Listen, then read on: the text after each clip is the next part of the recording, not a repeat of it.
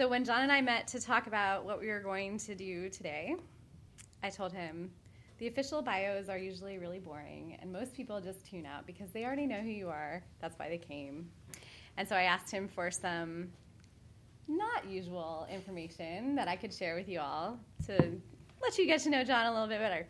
So one of those things is that he met Claire over here, lovely Claire, during Come and See weekend as seniors in high school. So they were both checking out Franciscan University, and I guess they saw something that they wanted there. They also, their 5 children all own stocks in the Green Bay Packers. And he says that this is part of Catholic social teaching. Mm-hmm. And they have 3 grandchildren. And they homeschool all of their children through middle school. And I'm sure we can all appreciate that would have been a very nice time to do homeschooling. Mm-hmm. So those are my random thoughts about John. Whoa, did something just happen? No, okay. Random thoughts about John Grabowski. And now he's going to tell you about this wonderful book, Catechism for Family Life. Thank you, Sarah. So the reason why the Green Bay Packers are the embodiment of Catholic social teaching, because I know you're wondering, is they are the only community-owned professional sports team in the United States. So therefore, they embody the third way of Catholic social teaching, owned neither by a state nor by a rich individual. Anyway, just food for thought. So this book, this is a book I never intended to write, didn't plan to do it. It wasn't at all on my radar when I was several years back thinking about book projects that I wanted to take on. What happened was, about 4 years ago, 2 of my colleagues from Catholic University, Andrew Abela and Joe Capizzi, published together a Catechism for Business with CUA Press. And the book got a marvelous response, a lot of interest, and it was basically this format. So it's just a little over 100 questions posed, and then the answers are excerpts from Catholic social teaching, from magisterial documents that speak to those questions with varying degrees of directness, varying degrees of authority. That book, it really seemed to strike a chord, because a lot of people who are struggling, how do I be a Catholic in the marketplace? How do I be a Catholic in business, in public life? Found it to be a wonderful resource. And CUA Press was very excited about the response to it. So I guess in one of their meetings, they started kicking around the ideas, well, what else could we do this with? And they said, well, marriage and family. So they approached me and said, would you consider doing a book like this, preferably with another person, preferably a woman, a lay woman, maybe one of your former students? And I said, well, it's got to be Sarah Bartel. It's because Sarah got her doctorate with us about 9 or 10 years ago, did a wonderful dissertation on spiritual childhood and the thought of Saint Therese of Lisieux as the basis for an understanding of family as domestic church. Sarah and her family live on the West Coast. She's in the Archdiocese of Seattle. She is a homeschooling mom, a Catholic blogger, and a marriage and family life consultant for the Archdiocese of Seattle. So just a wealth of practical experience, but also one really good academic training, wonderful person to work with. So I immediately said, it's got to be Sarah. So I called her, said, would you like to team up on this project? And she said she would love to. So that's what kind of launched it, I guess. So Sarah and I started to converse. How do we go about this? Well, the first thing we had to do was come up with a list of questions, right? And the book is structured in 110 questions covering different areas.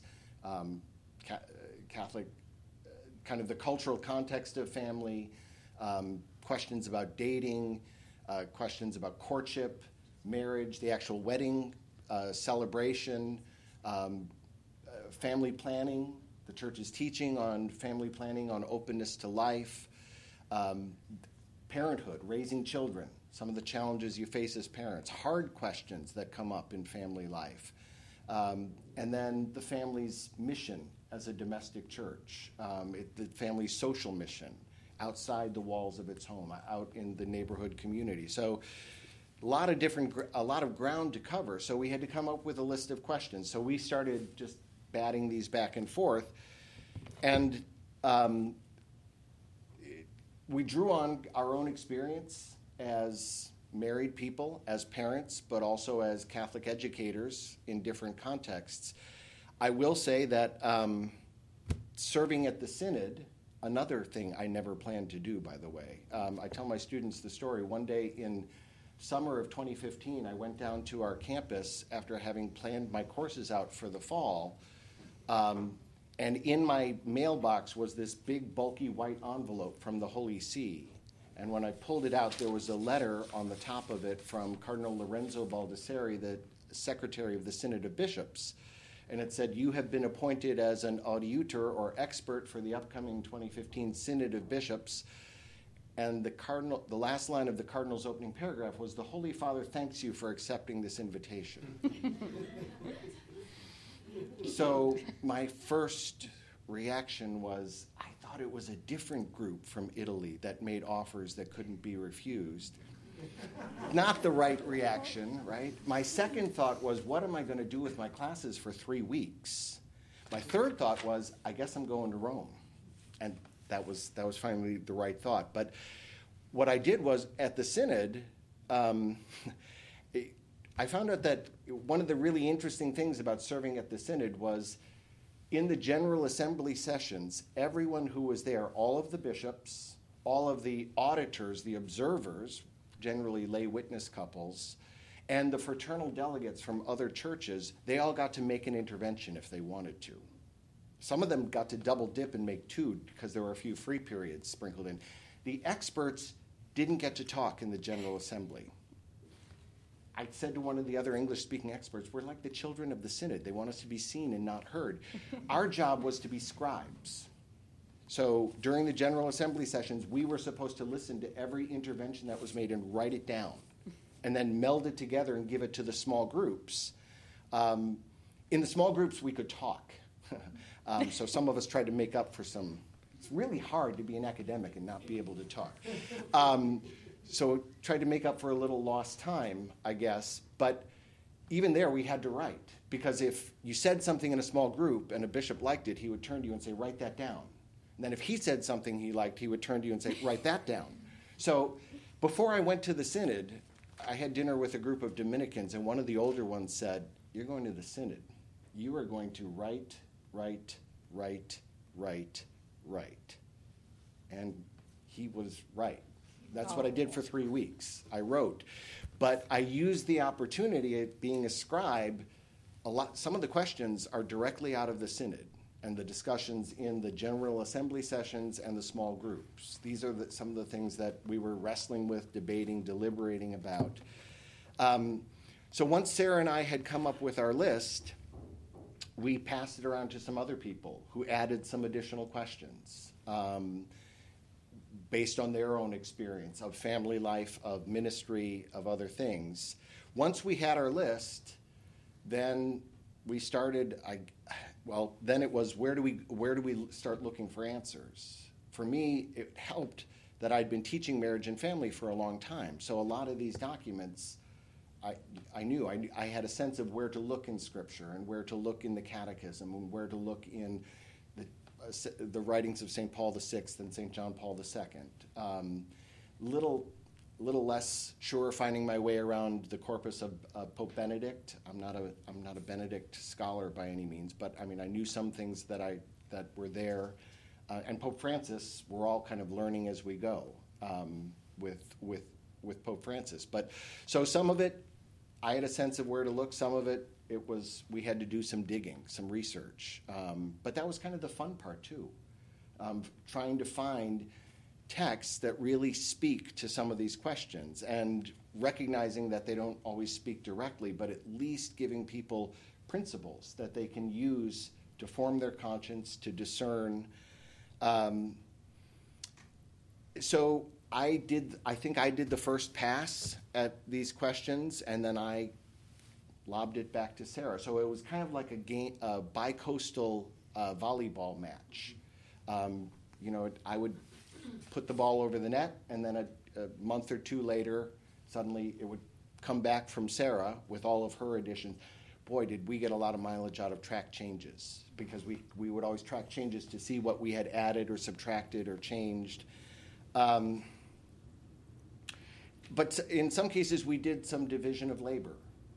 So the research we both did together. It was really, it was a really wonderful experience of collaboration, working with her. But Sarah wrote most of the introduction. She did certainly the first draft and most of the revision of the introduction. I did the list of resources at the end because, again, teaching for all those years, I had a sense of what was out there and where to look. I probably did the majority of the editor's notes, little explanations of things in documents or technical terms. But again,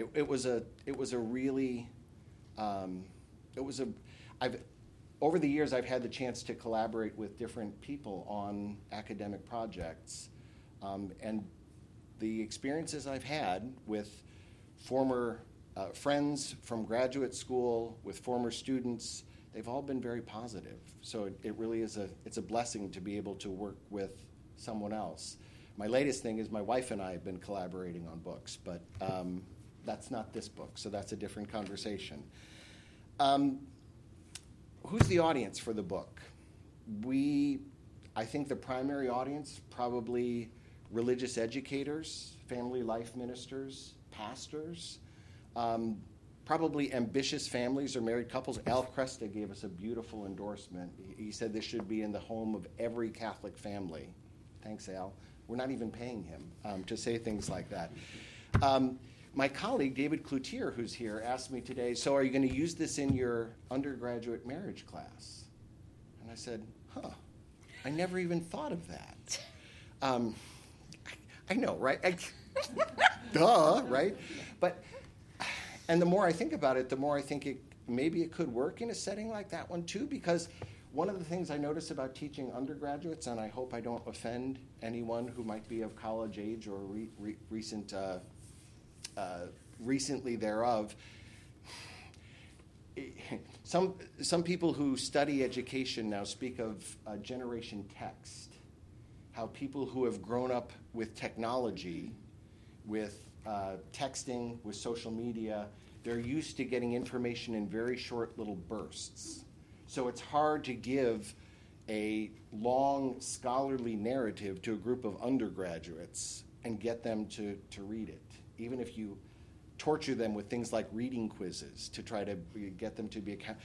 Whereas a format like this, where it's just kind of simple, direct questions and then just excerpts from magisterial documents that speak directly to those, this is a way to get church documents and primary source material into the hands of a group like that, and maybe in a format that's more digestible for them than your typical textbook might be. So maybe that's an audience I overlooked when I was thinking about this.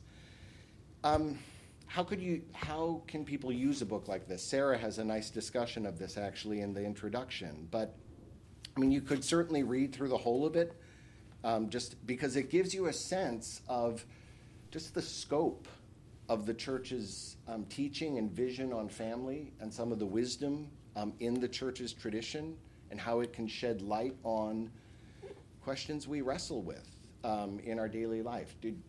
Should I get my kid a smartphone? Why? When? What about television? Should we have a television in our house? I mean, there are things that the church and the church's pastors have said that speak to that do they solve the question? No. But do they give parents, couples, religious educators food for thought and food for prayer? Yes. So you can read through this and you get a sense of the scope of the church's teaching, or you could use it as a reference for specific questions. You're wrestling with a question. Do I go to, this close family friend is getting married outside of the church. They're both baptized Catholics. Do I go? Because in the eyes of the church, that's not a wedding. That's not a valid wedding at all. Do I go to support them, or do I not go? So, that's a difficult question. That's going to take a prudential judgment of conscience. But what principles can I draw on from the church's teaching that can help me make a well-formed judgment of conscience on a difficult question like that? So a lot of the questions that we pose don't get answered directly. Some do. Some of the texts from John Paul II, from Francis, from Benedict, from Pope Paul VI answer the questions head on, very directly. Some don't. But some of them, they still provide principles and aids for discernment. The last thing I guess I would say something about is doing a book like this makes you realize that you're only scratching the surface, right? There's other questions we could have included here, but in some cases probably wouldn't have been prudent to do so. Questions like, well, what about people who have intersex conditions, whose expression of sexual difference is ambiguous? What does the church say about them? Or people who experience gender dysphoria, a disconnect between their sense of self and their physical embodiment and expression of sex difference. What does the church say? Well, in point of fact, the church doesn't say much of anything about either of those conditions directly, because we're just learning about them scientifically. And so the church is kind of listening and learning and trying to, do we have principles in terms of the dignity of every human person, the value of of course we do. Of course we do. But questions like that, maybe it's not the time yet to tackle questions like that. And the church, both the Congregation for the Doctrine of the Faith, the USCCB, they're kind of, pardon the expression, keeping their powder dry on those questions, and I think there's wisdom in that. But there are lots of other kinds of questions, bioethical questions at the beginning of life and at the end of life. People who are sandwich parents, taking care of small children and caring for elderly parents and trying to manage their elderly parents' care.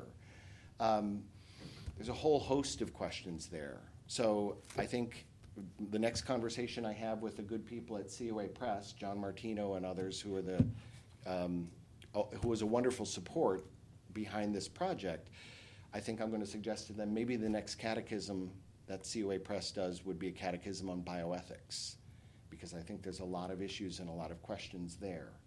And we have just the colleague at COA who might be able to tackle that project if he has the time. But anyway, I think I'll stop there and let Sarah start grilling me with some questions.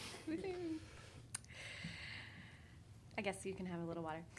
Thank you. All right, we're just going to start with the elephant in the room, at least the elephant in the room in my sense, which is, why should we listen to what certain people have to say in the church about marriage, sex, parenting, and love when we've just found out that we can't trust them to keep children or adults safe?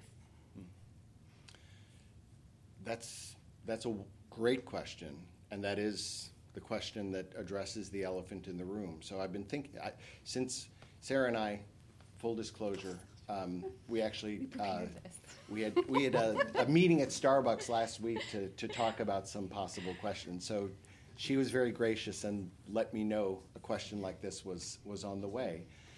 And a couple of thoughts things that I've thought of in thinking about this.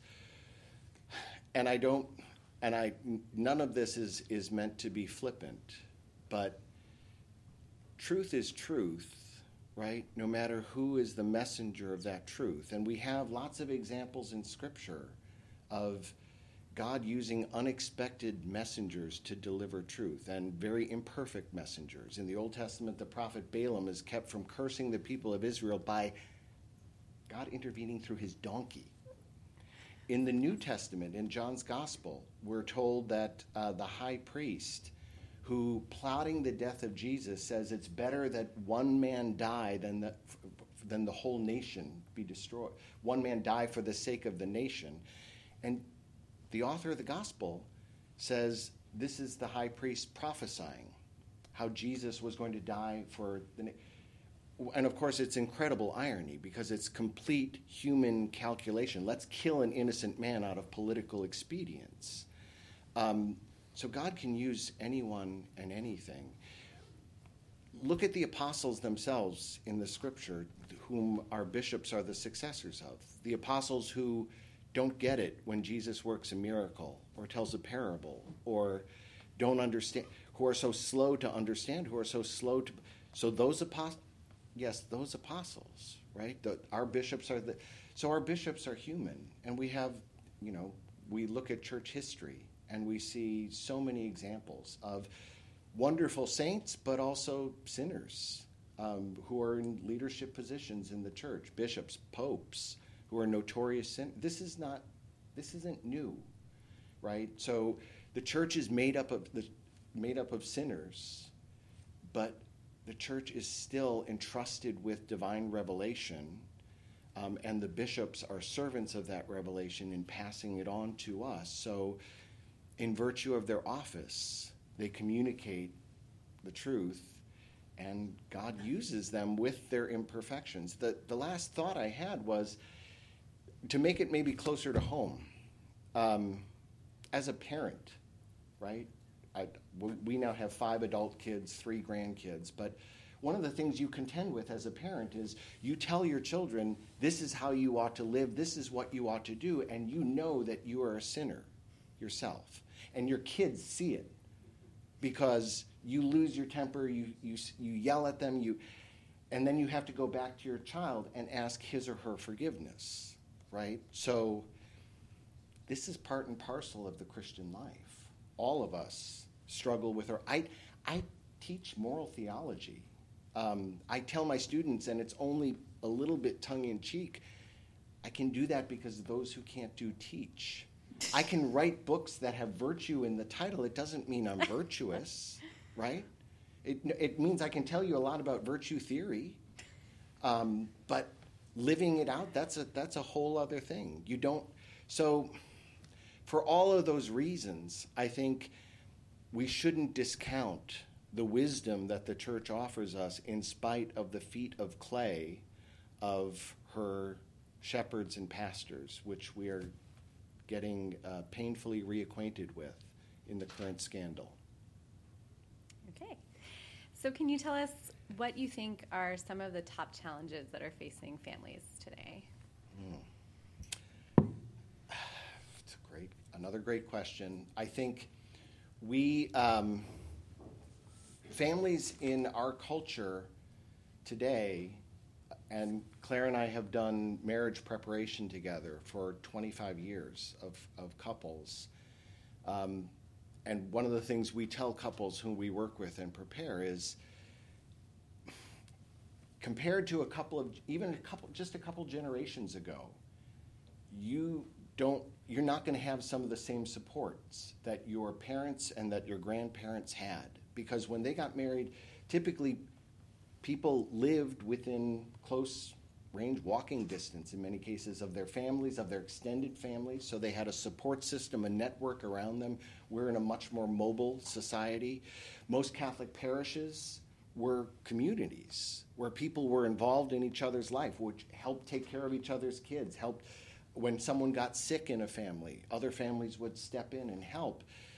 In some cases now, some of our parishes, big urban and suburban parishes, are sacramental service stations where people drive in for a Sunday morning fill-up of grace and drive out again, and they don't know the people sitting around them in the liturgy, right? So families have to be a lot more intentional in seeking out support from other Catholic couples, other Catholic families, seeking parishes where they are, their vocation is affirmed, they're challenged, and they're enabled to live out their vocation as spouses and parents. It doesn't just happen.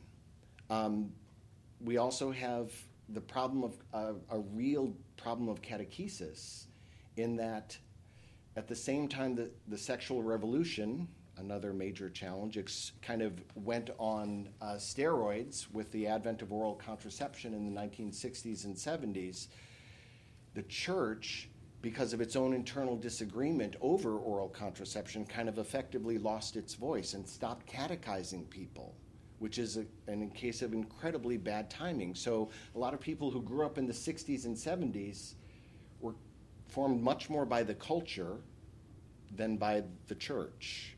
And now we have more research. I mean, we have St. John Paul II's Theology of the Body, which is a wonderful resource, but there's still that catechetical void in some people's lives. So those are some of the challenges. I think Mary Eberstadt, who's going to be here next week, can probably speak even more fully to this question, because I know this is not the book she's going to be talking about, but her book, Adam and Eve After the Pill, the best diagnosis of what the sexual revolution has done to American culture and American Catholicism that I've seen. Could we go back to what you said in the first part of that about the support system and talk a little bit more about how support systems are made of the people who are there, and so unless you are also willing to help, you're not going to get support when you need help. So I've noticed we have a pretty great support system in St. Jerome's Parish in Hyattsville, Maryland. But I have noticed, perhaps among the younger set, no comment, that there's a lot of asking for help and not a ton of giving it. And I feel like we need to somehow educate into the world of like, and now you cook for her, or like, and now you know, right. How do you do that graciously? It's a great question. I think in some ways it's another formation issue, right? How do you help form people to understand that discipleship really is a two-way street? It's not just asking for help, it's not just asking for support, but it's how can I serve? How can I give back? Claire and I tell couples who we work with when we're preparing couples for marriage, one of the reasons why we do that is it actually helps our own marriage a lot. Doing ministry as a couple is a wonderful thing for your marriage. Doing ministry as a family is a wonderful thing for a family, because the family benefits by giving. You can't outgive God. So the more you give, the more you reach out as a couple, as a family, as a domestic church, the more your family's enriched, the stronger it becomes. So you're absolutely right, Sarah. It's got to be a two-way street.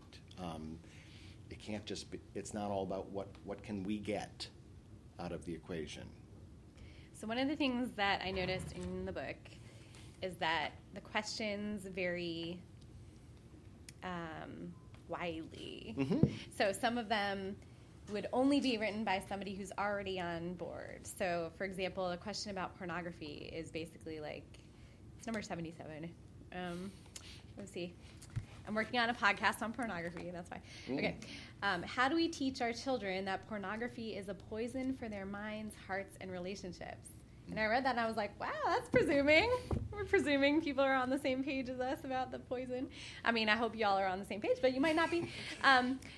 Whereas some of them are like, you know, I'm dating somebody and we want to live together. And I'm like, how are these two the same?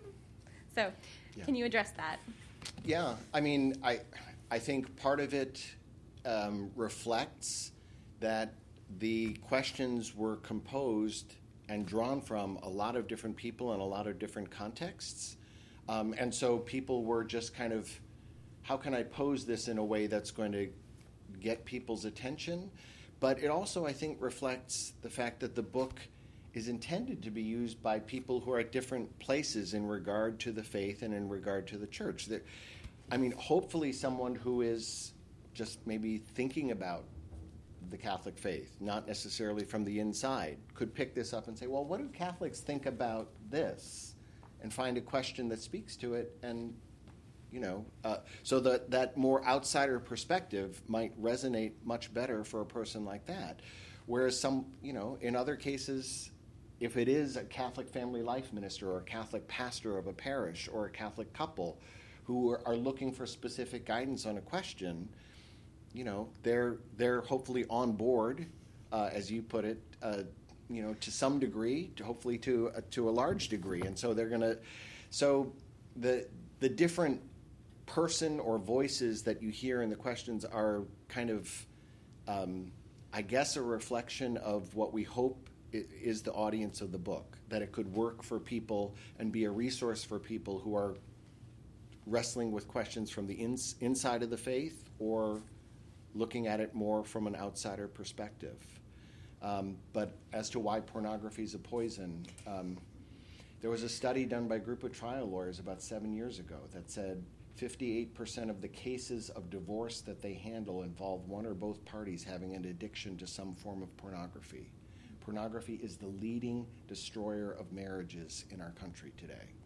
So, at least from where I sit, that sounds like a poison. It's pretty bad.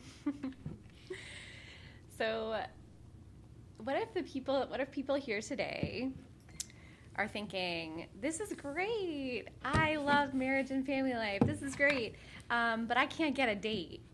So what do you have to say to those of us who are in that situation? Okay. Claire, well, I'm going to go off road. I'm hearing some amen. All right, I'm going to go great. off road a little bit here. But I mean, I will say that Claire and I have dealt with this with some of our own kids and with friends of our adult kids. So your question rings very true. We just finished another book on raising children for their future vocations. And one of the things that really came home to me in writing that book together was when you understand the church's teaching. Claire and I have given talks at groups with a lot of young people in them, and we've had young people from really Catholic universities come up to us and say, we've been taught that we don't have a vocation until we get married or until we enter religious life or the priesthood. We have no vocation. And I said, that's not the church's understanding as far as I understand it, because all of us have a baptismal vocation. Our word vocation comes from the Latin vocare. It means to call. We are called to holiness in virtue of our baptism. That's our primary vocation as Christians, right? To be a disciple, to grow in holiness. If we enter into a specific state in life, like marriage or religious life or consecrated life or priesthood or something, that call gets redescribed, but it doesn't go away. That's still our basic vocation, our basic call. So I think the first thing people who are in that situation need to recognize is, I'm not waiting for my Christian vocation to start. I have one. And right now I'm called to live it out as an adult single Christian. And when that person really believes that, yes, I think God wants me to get married, but doesn't see any one on the horizon who fits that's hard. The thing we've told our own children when they've wrestled with this, friends of our family, don't settle. Don't settle. If you believe this is what God wants for you, then He's going to show you the right individual. Not that there's one soulmate out there for people. That's a myth. It's actually a dangerous cultural myth, right? Because then people, when they if they get married and they start to go through some struggle and suffering, which every marriage has, this isn't my soulmate. I need to keep looking. That's ridiculous. But there is something to be said. I want someone who I can really share my life, my ideals with, someone who's going to help me get to heaven, someone whom I can help get to heaven, someone who we can have a mission together as being part of a domestic church. We had a dear friend of ours who just got married about 3 years ago at the age of 54, 55. She'd never been married before. She always believed that God wanted her to get married. And she finally met someone who she thought was the right kind of person. He had been married before. He had a couple of children from a previous marriage. So now she's married and she's a mom. And she, so God has a plan. So hang in there. If anyone else is resonating with Sarah's question. Well, I like how you caught yourself in the middle there. You said, if they get married. Mm-hmm. And I think that that's something that we have to work on as a church, as a culture, the if rather than the when. Right. Because at least for girls, I think especially, I'm not sure if that's true, but we grow up thinking the when. Mm-hmm. When. Mm-hmm. And so when you're like getting older and older and it's not happening and you're like, wait, but I thought, oh wait, God didn't promise that to me. Mm-hmm. And that's like a whole journey that actually I was just with a bunch of Christian women Mm-hmm. dealing with the same exact thing. Right. So it's just something that I think we could work on. Anyway. And I think just reminding people that you have a vocation, right? As a single Christian person. So it's not that you're in limbo or on hold. Right. And that you can't live a full Christian life. So we haven't thought enough about people who live all or significant parts of their lives as single adult Christians, either before marriage or if their spouse dies and someone lives for a long period of time without remarriage. So we need to do more to think about that as a church. How do we live our vocation to holiness as single persons? You could write a book about it. And maybe it could be a catechism. Catechism for single life. Woo, there we go. I'm going to ask a bunch of Catholic Twitter questions. That's what I'm calling them. Yay! So these are, is anybody on Catholic Twitter? Nobody? I am. A couple of you. Okay, great. Well, I mean, if it just means somebody who's Catholic who is on Twitter. yeah. It's like a whole world, the Catholic Twitter world. I mean, it is. So Twitter, but it's like the Catholic people on Twitter who all fight among each other. Yeah. Okay. So it's not a separate social media platform named Catholic Twitter? No. Okay, good. No, it's just Twitter, For us but all the Catholic Luddites, people are fighting. that's a helpful clarification. So one of the questions that comes up in Catholic Twitter is, should children ever be taken out of Mass on Sundays? Great question. If Sarah and I had included this question in our catechism, I think actually there's a magisterial document that speaks directly to it. No, I mean like if they're screaming, should right. they ever So be you have a taken child out? who's having a meltdown in Mass. Should that child be taken out or left to melt down because they're in the Lord's presence? So the Second Vatican Council's Constitution on the Sacred Liturgy, Sacrosanctum Concilium, says one of the goals of the renewal and reform of the liturgy is the full and conscious participation of everyone in the liturgical celebration. So if a child is having a meltdown, the child is not engaged in full and conscious participation, and the child is preventing those around her or him from engaging in the same full and conscious participation. So of course you can take your child out. Claire and I dealt with this with our own kids. One of the things we found is when they were very little, at first, being taken out was kind of a reward. It's like, now I don't have to sit in Mass and be still, and this I can run around in the crying room or the vestibule, and this is fun. And then we're like, okay, that's not the message we want to send. So then we had to communicate to our children, if you get taken out of Mass, it's because you're in trouble. And the message got received over time, and the kids learned that, and we also adjusted our own practice. So we did things like, let's sit up front as a family so the kids can see what's going on and we can point out to them what's going on in the liturgy. And so it worked. It was a process we went through, but it worked. But so if the goal is that kind of participation, then we have to think about that not just for ourselves or our children, but for all of the members of the liturgical assembly. Nice. How about boundaries with technology? Boy, that could.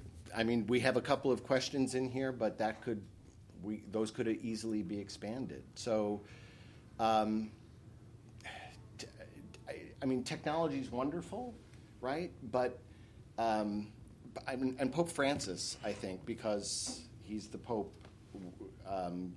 who has had the most interface with technology as we have it now. Pope Francis has some really nice, direct things to say about, it's when you have a family and the family is all in the same space and everyone is on their own device and no one's and we have memes like this, right? There are commercials and memes where the family, everyone's sitting around the table and they're all on their own smartphone or tablet or whatever. Pope Francis he says, basically, that's not a family, that's a boarding house. No one is interacting with anyone else, right? So technology can make the world smaller. It can enable us to communicate with people on the other side of the world, but people living under the same roof, technology can drive us apart. It can isolate us in some very, very disturbing ways. And that's really true in a family. So parents really have to exercise prudence. When do we get when do you get your kids? What technology is appropriate for what age?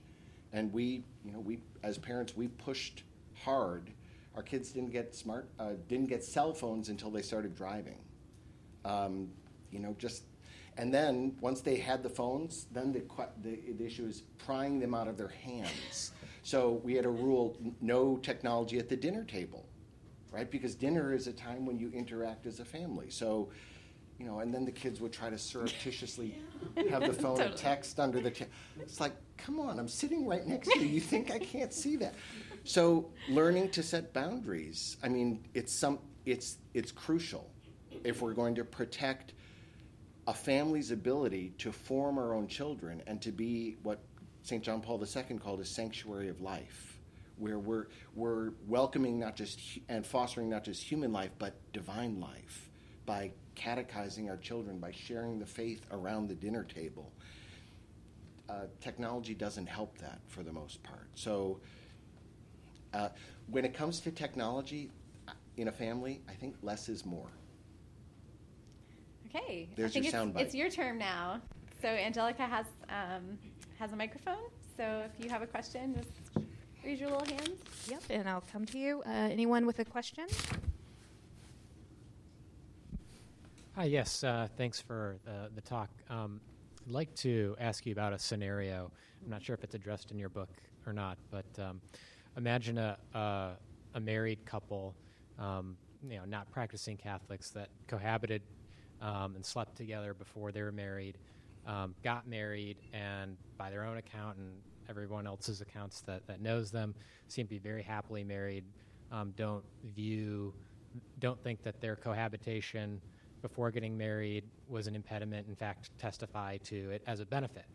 So I guess when you're confronting that type of a situation, both when the message that you would try and send to that couple about maybe the culpability of their situation prior to their marriage, but also to the people who are witnesses to that and find it convincing and compelling, who are on the fence, I haven't heard like some really compelling messages to either of those people. What I've tended to hear is statistics like, people who cohabit together have a probability of not working out, and I find that those just aren't as convincing to people. So I was wondering if you've seen other approaches that have been effective to both of those groups. So in your scenario, is the couple are they now practicing Catholics? Not necessarily, no. Okay. I mean, for me, the first thing, in a case like this, so Pope Francis invites us as a church. He says in his his exhortation, The Joy of the Gospel, Evangelii Gaudium, we need a missionary conversion. So when we approach a couple like that, the first thing I think we need to think about is, how can I invite this couple to an encounter with Christ? Right? How can I share my own experience of that encounter and its life-changing effect on me? Because otherwise, whatever I say to them, I can cite statistics. Couples who cohabit before marriage are 46% more likely to divorce than couples who don't. That's what the studies show. That may not be compelling, and they may say, yeah, but that's not us. We're in the other 54%. So, but if I'm inviting them to encounter Christ, then maybe they start to rethink their earlier situation. And if they're open to that kind of encounter with Christ, then the next thing I think about is how can I invite them to then have their marriage properly sacramentally witnessed in the church, so that because in the eyes of the church, that couple, if they're married outside the church, that's not a marriage at all if they're both baptized Christians, right? So they're living, that's not even a natural marriage. And I mean, my experience of 33 years of marriage is we need all the grace we can get in a marriage, because marriage is hard. Marriage is work. There are times of real suffering and difficulty when you run out of your own resources. And that couple may be happy now, but they're going to have times of struggle. I mean, that's a normal part of every human relationship, the 7-year itch. One of the most common times for divorce, one of the most common times for people to leave a job, a religious community. It hits couples who are living together, in or outside of marriage as well. So what do they do? Where do they draw their resources to confront the challenge and the struggle? So, I mean, I think the first thing in a case like that is to invite them to more. You have a good relationship. It can be so much better when this relationship is actually drawing on the grace that's available to you in the sacrament of marriage. And then we can talk about issues of culpability.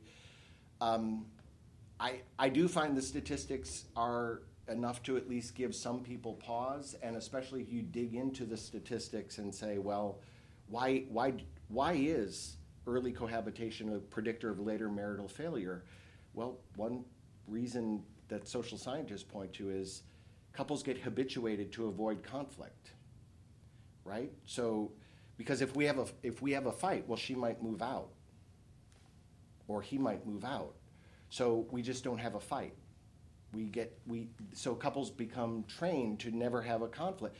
But conflict is how a good marriage grows. Working through conflict in non-destructive ways are how couples keep learning about each other over time. And that's how the relationship grows and deepens. So again, my approach would be, say, I'm glad you have a good relationship, but there's so much more that you could have in your relationship. Great question. Terrific question. Funny story about the 7-year itch. Can I tell you? Go for it. So I have some friends who are, very pious, wonderful, happily married people. And I was over at the apartment and I said, "Oh, how long have you guys been married again?" And she was like, "Oh, it's going to be 7 years next week." And I go, "Oh, 7 years? Uh-oh." And she was like, "What are you talking about?" And so I said, "Well, 7 years." And I explained the 7-year itch thing. And I happened to go back like 6 months later and she was like, "Sarah, I have to yell at you for your comment because now we're in counseling." She was like, "It just happened. Like, we just realized we needed more help." So it's a real thing. But might have happened without your comment. I know. That wasn't you, Oh, Sarah. no, it wasn't me. I'm not taking responsibility for that. Hi. Hi. So I disagree, sir. I think you have full responsibility. Oh, man. Wow. I don't even know you. So Future friend. Yeah. I have a kind of just a quick question with regards to actually divorce, and I think everyone kind of naturally understands that there's something unnatural about divorce. And when you grow up in America today and you realize, wow, like half of my friends, their parents are divorced, it's really problematic, and it causes a lot of damage. And I guess my question is, how do you answer the truth about marriage in a permanent sense, kind of in the context of the last question? And to me, the answer to the last question about kind of inviting them to encounter with Christ, it just feels a little bit light, especially when you consider a place like Germany, where there's a lot of serious questions right now about divorce going on in the church. Mm-hmm. And I don't think there's been a whole lot of clarity on it. And it seems like inviting people to encounter with Christ is important, and we should always be doing that. Right. But an encounter with love also is an encounter with truth. Mm-hmm. So, and there's a truth about marriage, and divorce is not part of it. So, just interested in your thoughts on that. Thanks. Great question, and well framed.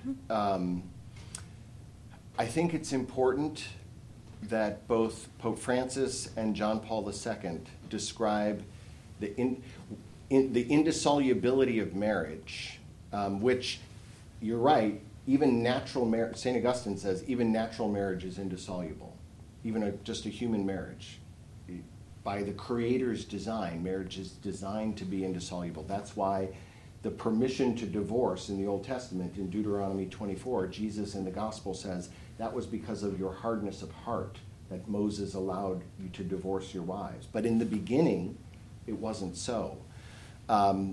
So divorce is contrary to the Creator's plan for marriage. Marriage is naturally indissoluble, but Christian marriage, St. Augustine would say, is especially indissoluble because it is an image and a participation in the union between Christ and the church. But the reason why it's indissoluble is because the grace of that union, the union between Christ and the church, is the grace that is available within Christian marriage, which is why both John Paul II and Francis say the indissolubility of marriage is not a legal requirement, it's a gift of grace. This is what the Holy Spirit enables. This is what the sacrament confers. The bond of marriage creates an indissoluble union between this couple. Now, both canon law and Pope Francis acknowledge that in some horrible situations like abuse, divorce might be a necessary step to protect oneself or to protect one's children.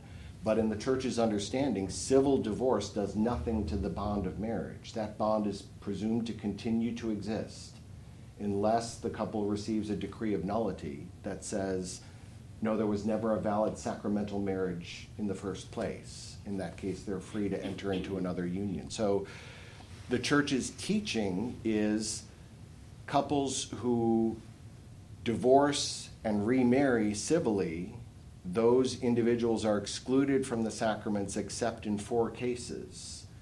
If their first spouse dies, if they receive a decree of nullity from the church, an annulment, if one of them is in danger of death, or if they agree to live as brother and sister in their second union, but they stay together, for example, for the sake of the children. That's Familiaris Consortio 84, that's Sacramentum Caritatis 29. Right? And there's nothing I can find in Amoris Laetitia 8 that reverses that teaching in a blanket fashion. And unfortunately, I think that's how that text is being read in places like Germany.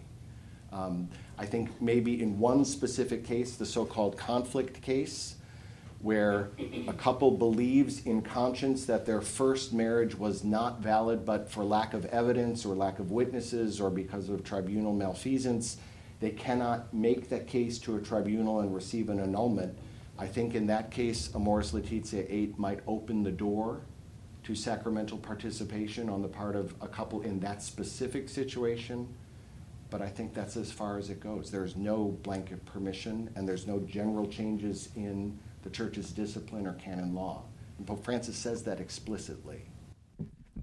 Thank you very much, Professor, for the answer that you just gave. Just one other thing. You mentioned 4 cases. Would you add a 5th, the Pauline privilege? Meaning that? Meaning that a marriage between a believer and an unbeliever? Yes,